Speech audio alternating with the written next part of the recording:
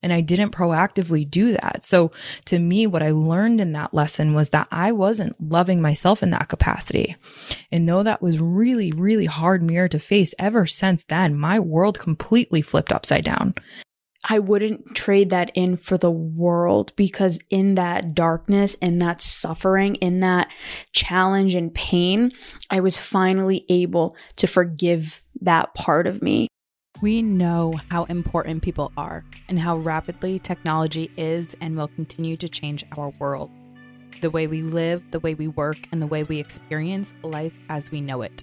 In a hyper-connected global economy, it is the combination of extraordinary people and advanced tech that will make a brighter future. But without evolved leaders knowing how to apply that value of neurodiversity, businesses, teams, and relationships will exponentially suffer. We believe in your ability and are obsessed with helping people like you shift into unlimited potential. It is our honor to help you and your teams optimize and automate the skills, tools, and solutions that can bridge that gap between intelligence and implementation as you venture into your unique mission. Let us welcome you to Evolve Ventures. Welcome to Evolve Ventures, where we make evolution possible for growth-minded humans through vulnerable lessons, stories, and technology. I am your host, Bianca Thomas. And I am your host, Emilia Smith. Welcome back for another episode. For those of you joining us again, and for those of you newbies, we welcome you with love here at Evolve Ventures. So for those who have been with us, they will probably know that something's new, something's different. We got jizzy jazz going on here. And what I want to say is that as we progress, as we evolve, elements of the podcast, elements of our business, elements of our community will evolve. And so we're really excited to have you evolving with us. And we felt as though our intro needed a quick facelift. So thank you for all of our community members who have given us input along the way as we continue to evolve. And with that being said, let's get into episode 118. What does it mean to love yourself? Bianca has a great story that will articulate this. And if you're listening and interested and really trying to figure out for yourself how to love yourself, let's get into this episode. So, what does it mean to love yourself? We hear this all over the place. I've heard so many different podcasts talk about it. I've heard clients talk about the fact that they don't know how to and they don't know what it means. I've heard friends of mine say, I just want to love myself. I just want to finally be in a space where I really do love myself. Mm-hmm. But I think the question that needs to be asked is, what does that actually mean? What does that actually mean to love yourself? Because that definition is going to look very different for everybody. So I was on the phone with a client this morning and she said that. She's like, I'm making all of this change in my life. Everything is going incredible. I'm not having this disordered eating anymore. Like, thank you so much for everything that you've done. I think the next part of my journey, I think the next phase in my life is going to be boosting my self-esteem and learning how to love myself. And I said, that's awesome. That's great. What does that look like? And she's like, well, I just want to be able to wake up every day and walk into any room and in any scenario and, every day just completely love myself no matter what. And I think she was a little startled when I said this, but I was like, I don't think that's possible. Like, that's not realistic. And she's like, what do you mean? And this is what I said. There is no possible way for you to always love yourself. I think it goes against probably everything that any therapist has ever tried to get someone to believe, that like you're just going to learn to love yourself and that's going to be it. And I think what Emilia and I have really come to understand, and what we both teach our clients, is that, to use Emilia's word, what does it mean to love yourself? Well, it's an asymptote. An asymptote is something that you always will strive for, but you'll never actually reach. It's like if you're looking at a graph. It's like the line just keeps going and going and going, but you never actually get there. And I think that can be kind of daunting for a lot of people, but I think it's also really exciting. So for me, I've talked about it a lot on here, but I didn't love myself for a really, really long time. I struggled in any scenario that I was in, any room that I walked into, even just being by myself. I couldn't be alone. I couldn't be alone with the thoughts that I was having. I couldn't be alone with my feelings. I couldn't be alone even just sitting in my room. And when that relationship ended a year ago, I was actually finally put in a position where I had to be alone. I moved into my own place. There was nobody living here with me. I wasn't really talking to many people aside from working and Evolve and all of that. And it finally put me into that place that I was running away from for so long, which was being by myself. And it was in that kind of darkness and in that suffering where I actually learned how to love myself. And I learned what it meant for me. And I think that it was the greatest thing that could have ever happened to me, because I was able to learn what it was to love myself, and for me personally, what that meant. I think that a lot of, of course she's going to be surprised sitting in that chair too, because it's like while you were telling that story, I was like, yes, I love her optimism. It is awesome. The last people that we want to be are candle pinchers. And I use this analogy all the time with clients is like, if you're holding like a candle in front of you and you like got so excited to like light that candle, and this candle represents like your soul, your passion, your intriguement with the world, your optimism, and your, quite frankly, capabilities. Like, of course, you're not going to want anyone to come and pinch your candle, right? You're not going to want anyone to turn down or douse your light. You want people instead like to add fuel to your fire. And this woman sitting in that chair was someone who had her candle in front of her, and in a way she probably felt as though you're coming in and candle pinching, and that's the challenge when it comes to accurate thinking and kind of looking at, okay, well, optimism is awesome, and we so deeply believe about believing in yourself, about getting closer, and about aspiring. As a matter of fact, when you have limiting beliefs and optimism is no longer there, that's a place of concern, right? But of course, I love that her optimism is at least helping her to reach and try, because why? She actually has some evidence to prove to herself that it's even possible, remotely possible for her, which I think to that story that you shared, B, is actually a really huge win to just celebrate as we share this with our listeners, because that kind of shows us all of what is really possible when you start to really stop breaking those promises that you make to yourself. And when you start kind of overcoming some of those leading indicators that show you that you aren't loving on yourself or that you don't love yourself, right? And one of them, to that eating disorder is like having a healthy relationship with what you take into your body and how you look at yourself and what are the inner dialogues and thoughts that you have. And so I think that there's a lot of people that will get really excited to go on this journey of loving yourself and defining what that means, and actually like looking very critically at what is that marker for you. And going back to the point about the asymptote, for those of you who aren't really familiar with those mathematical concepts, it's really what B had mentioned is like you're always striving, but you're not actually making it there. And that such is the pursuit of life, right? Goals and dreams and everything. But here's the thing, if you don't believe in yourself, you're never going to try to figure out what it means to love yourself. And you're never even going to want to try, because trying to work through that clarity and dig through the muck of what all of these messages and meanings that you're getting as you grow up, as you develop this definition, as you inherit a definition, that starts to kind of cloud your judgment. So I love the fact that this chick is on her way to learning what that is. But to your point, B, some of it kind of, the clarity to what that means to you and how you actually define what those markers are when you've reached a different chapter in your evolution. Some of that looks like getting clear on it. And sometimes that doesn't happen necessarily in the light when you're all excited and when you're all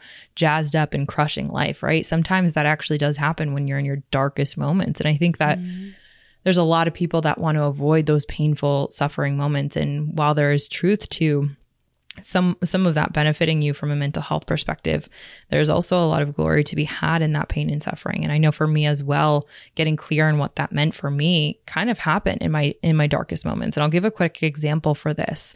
So like the movie The Notebook. You've seen it, right? Oh, I love that movie. Yeah. Who doesn't love that movie? So for all of our listeners, The Notebook is a classic love story about these two individuals who fall in love in their teens. And the epic love story of like the female in the relationship isn't supposed to be with the guy who's a little bit more blue collared, and she's all, in her high status and everything. Bourgeois. So bourgeois, if you will. And so like, it's this love story that they're not supposed to be together, which ignites the passion, the love story altogether, because they're the cutest together, right? And so it's all these social classes that are kind of ripping them apart. And then they take you through this epic love journey.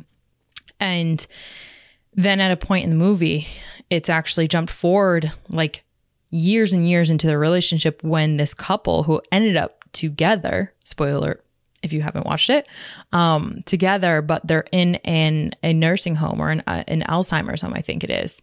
I think it's a nursing home. Nursing home, definitely for impaired cognitive ability patients, because what ends up happening is the husband at the time, he's like writing a journal or something. It's a beautiful narrative to the story. He's writing a journal to his wife to kind of help her remember the series of events of their love story, the names of their children, what's happened in their lives. I'm getting goosebumps. And I remember watching that video and watching it on the couch when I was just starting to get into a relationship with Alan. And I remember being on the couch and like for the first time, just like bawling my eyes out. And even at that time, like I was still like kind of covering a little bit of that up from him because I didn't have necessarily such a healthy relationship with even me crying with movies. And it was one of those that's what I would say, one of my darker moments of like, why was I crying? And it was in that contemplation in a really dark moment because I was so emotionally moved by that movie of like, oh my God, they've had this beautiful love story. And here the husband is, while they're like in their 80s or 90s, like sitting on the bench. You can see the hope in him, hoping that she'll remember him when he walks in. Like the hope that she'll remember their children that they made and have beautifully grown together. And like, she just is entirely blank when it comes to a memory perspective. And even the little inch of like having to remember him is like just the most meaningful and deeply seen. And I remember being so upset because what that brought me to my knees for was that I actually wasn't loving myself in this regard. I wasn't prioritizing my sleep. I wasn't prioritizing the biggest organ that controls and allows and enables and empowers me to do everything that I can in this world to show up who I am, which is my brain. I didn't take care of her at all. And I didn't proactively do that. So to me, what I learned in that lesson was that I wasn't loving myself in that capacity. And though that was really, really hard mirror to face, ever since then, my world completely flipped upside down. And now I give a lot of credit to Alan for that moment of like him helping me to learn more about my own brain and sleep and memory and everything. I've come drastic measures since then. And so the indicators for me, something along the lines of like, what does self-love actually look like? What does it mean to love myself? That means so simply getting 6 hours of REM sleep or getting closer to that number than it was before. And I was scrolling through the data and I've been tracking my sleep, since early 2019, right? What used to be on average, like a 4 hour and 15 minute REM sleep has now bumped all the way up to over 6. And that the other night I was laying in bed and Alan was asleep and I was like crying to myself again. I'm like, oh my God, it was such a beautiful moment. But here's the thing. What does that look like? What does that mean to yourself? That's different for every single one of us. And what might look like self-love to me and what that might mean to me looks completely different from you, B, right? It looks completely different from our listeners. And so what brought me so much pain and suffering and, you know, like convulsing crying in that moment of like fast forward into my future, if I didn't take care of my brain now, what could happen? I didn't want to leave my partner like that. That's not fair to my children, you know, especially if we can take proactive control of that now. So that's kind of the story that I wanted to bring in here. It looks different for everyone, but I think that to the beautiful point that you made, B, sometimes that happens, that clarity on what that actually looks like, it comes in some of those darker moments. So not running away from that can be such a meaningful, pivotal point in your journey, in your evolution, that I definitely don't encourage any listener to run away from, but rather contemplate. I think one of the biggest things that contributes to that feeling of self-love is forgiving yourself for the parts of you that like you've hated for so long. Because that's what happened with me. Like the reason why being alone was so transformative for me was because of the fact that I finally had to sit there with the things that I was running away from for so long, and I had to face them. I had to be there laying on the floor crying with it in a completely empty apartment because it was the first time in my life I was ever actually alone.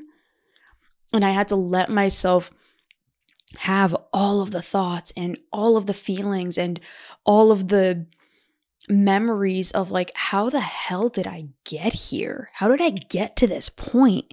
And it was dark, but I wouldn't trade that in for the world, because in that darkness, in that suffering, in that challenge and pain, I was finally able to forgive that part of me. I was finally able to heal all of those parts of me and forgive the parts that I can't change and accept them and work on the parts that I can. So what does loving yourself look like? I think that's one of the biggest components of it. It's changing and fixing and working on those pieces of you that you can work on and that you can change and that you can improve and evolve and grow. And then forgive yourself for those pieces that you can't. Forgiving yourself for your past. Forgiving yourself for all of the mistakes that you made when you didn't know better. And that have gotten you to the place where you're at right now. This is going to get kind of dark, but I was actually just on the phone with my last client, and she told me that she had an incident this weekend where she reverted back to an old pattern of self-harm. And we were processing through it, and she's like, my younger self is so mad at me right now, because I've taken Amelia is learning IFS, and she's taught me a lot about it. And I use it in my own life, and I use it with my clients. And she said, my younger self is so mad at me. She's so ashamed. And I said, you know, have you forgiven that part of you yet? Have you forgiven you? And have you let her forgive you yet? And we utilized and went through this session kind of going through that. And afterwards, she was like, that was so healing. That was so transformative. I can't change the fact that I did it, but I can forgive myself for the fact that in my life, that was the only way I knew how to be okay. It was the only way I knew how to get through bad things or to punish myself or whatever. So hopefully the people listening to this, all of our listeners out there, aren't at that point.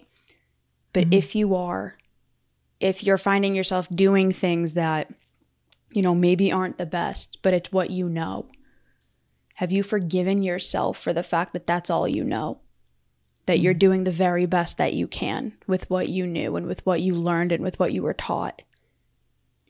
Because it's in that forgiveness that you can start to heal it, that you can start to move forward, that you can start to build better habits and be around better people and learn to love yourself for your flaws and the amazing things about you. And I think for me, the last thing that I want to say is that's when true self-love comes. And it's possible for everybody. It really is. You can learn to love yourself and make a good meaning of it. A lasting meaning too, and one that is open to evolving. Be so beautifully articulated. I was actually writing my book this morning called Breaking the Cycle, and one of the chapters is on strictly forgiveness, because I 1000% agree with you. I think that the meaning of love and loving yourself is really deeply not only found in those moments of when you change and when you realize that you no longer want to do things the same way, you want to do things differently, but it's in that second part. Literally, I was literally writing this. It's in that second part of looking back and forgiving everything that you couldn't do in that moment. So well said. And I'm really grateful for that. And thank you for articulating it so beautifully for all of us and all of our listeners. So to that extent, episode suggestion. I'm finding it right now. I slipped and didn't pull one up. Tell yours and I will give mine. Okay. Give me one sec. So, my bad. Totally fine. Okay. So my episode suggestion for our listeners, oh my goodness, today's a whole day. It's a whole listeners. Let's start and end on a high note, huh? 111, the top 3 skills for building self-worth and self-worth and self-belief. I was telling a client who's a business owner, and she coaches people all over the world and everything. And, she and I were talking about the crux, the crannies of this whole loving yourself aspect. And I was really telling her how much and how deeply I believe it's at the X mark of where self-worth and self-belief really start. And so if you can extrapolate a new meaning on how you love yourself and do it based on a definition that you define and you cultivate on your own accord, I definitely believe that you'll be in a better direction than you were today. And using the skills that Bianca and I talked about today and applying those into your future is going to definitely put you in a better trajectory for your evolution than, if you never picked up this episode. So we're grateful that you joined us today. B, if you have a closing thought or a closing episode, feel free. Closing episode number 79, conditional love. Do you have an if-then relationship? Now, in this episode, we were talking about in that episode, we were talking about if you have if-then relationships with others, but do you have a conditional relationship with yourself? Are you only worthy of being loved under certain criteria that you've given yourself? That's probably not helping you, because for the majority of people, that is the case. So I think that's an incredible episode for all of you to listen to. I dig it. Cool. Final thoughts? Any of them before we go? Honestly, I feel good about this episode. I hope that it helps many people finally give themselves permission to redefine what loving yourself means. And it doesn't have to be mainstream culture of like putting quotes on my wall, and it doesn't have to look like mirror work. It doesn't have to look like, anything else or anyone else. It looks like what you want it to. And it feels like what you want it to. And I hope we empower and give our beautiful community that hope and that validation in a way that they need. So much love to our listeners. We hope that you join us in the next episode. As a last thought before we go, if you are somebody who has always wanted a coach, always wanted a therapist, always wanted somebody to guide you, to help you, to be there for you, to support you, to help you finally learn to love yourself or to achieve your dreams, Amelia and I are both taking clients. I have only 2 spots open. I've filled up a lot in the last month, and I know Amelia has a few spots open as well. My coaching is directly around mental health and cognitive behavioral therapy. So I bring in a lot of the tools and sciences and all the fun stuff that I learned in school to really help my clients and to help all of you learn to change the way you believe about yourself, to change the way you see yourself, and to really work on that mental health component. And I know Amelia's looks a little bit different than that. Yeah, if you want to dig into parts, I am all for that. That's one of my biggest things that I'm doing right now. IFS, love that. And that's really helped clients, as well as anything related to relationships, the organizational scientific fact of calendar hygiene, time management. It's fascinating when you actually look at your resources from an investor standpoint, what that can do to change your world. So please reach out to Bianca or myself. She and I definitely bring such beautiful twists to our client relationships that you definitely haven't seen before. So reach out to us, and we would love to meet our beautiful listeners. Thank you all for being here, and we'll see you next time. Bye, everybody. Bye, everyone.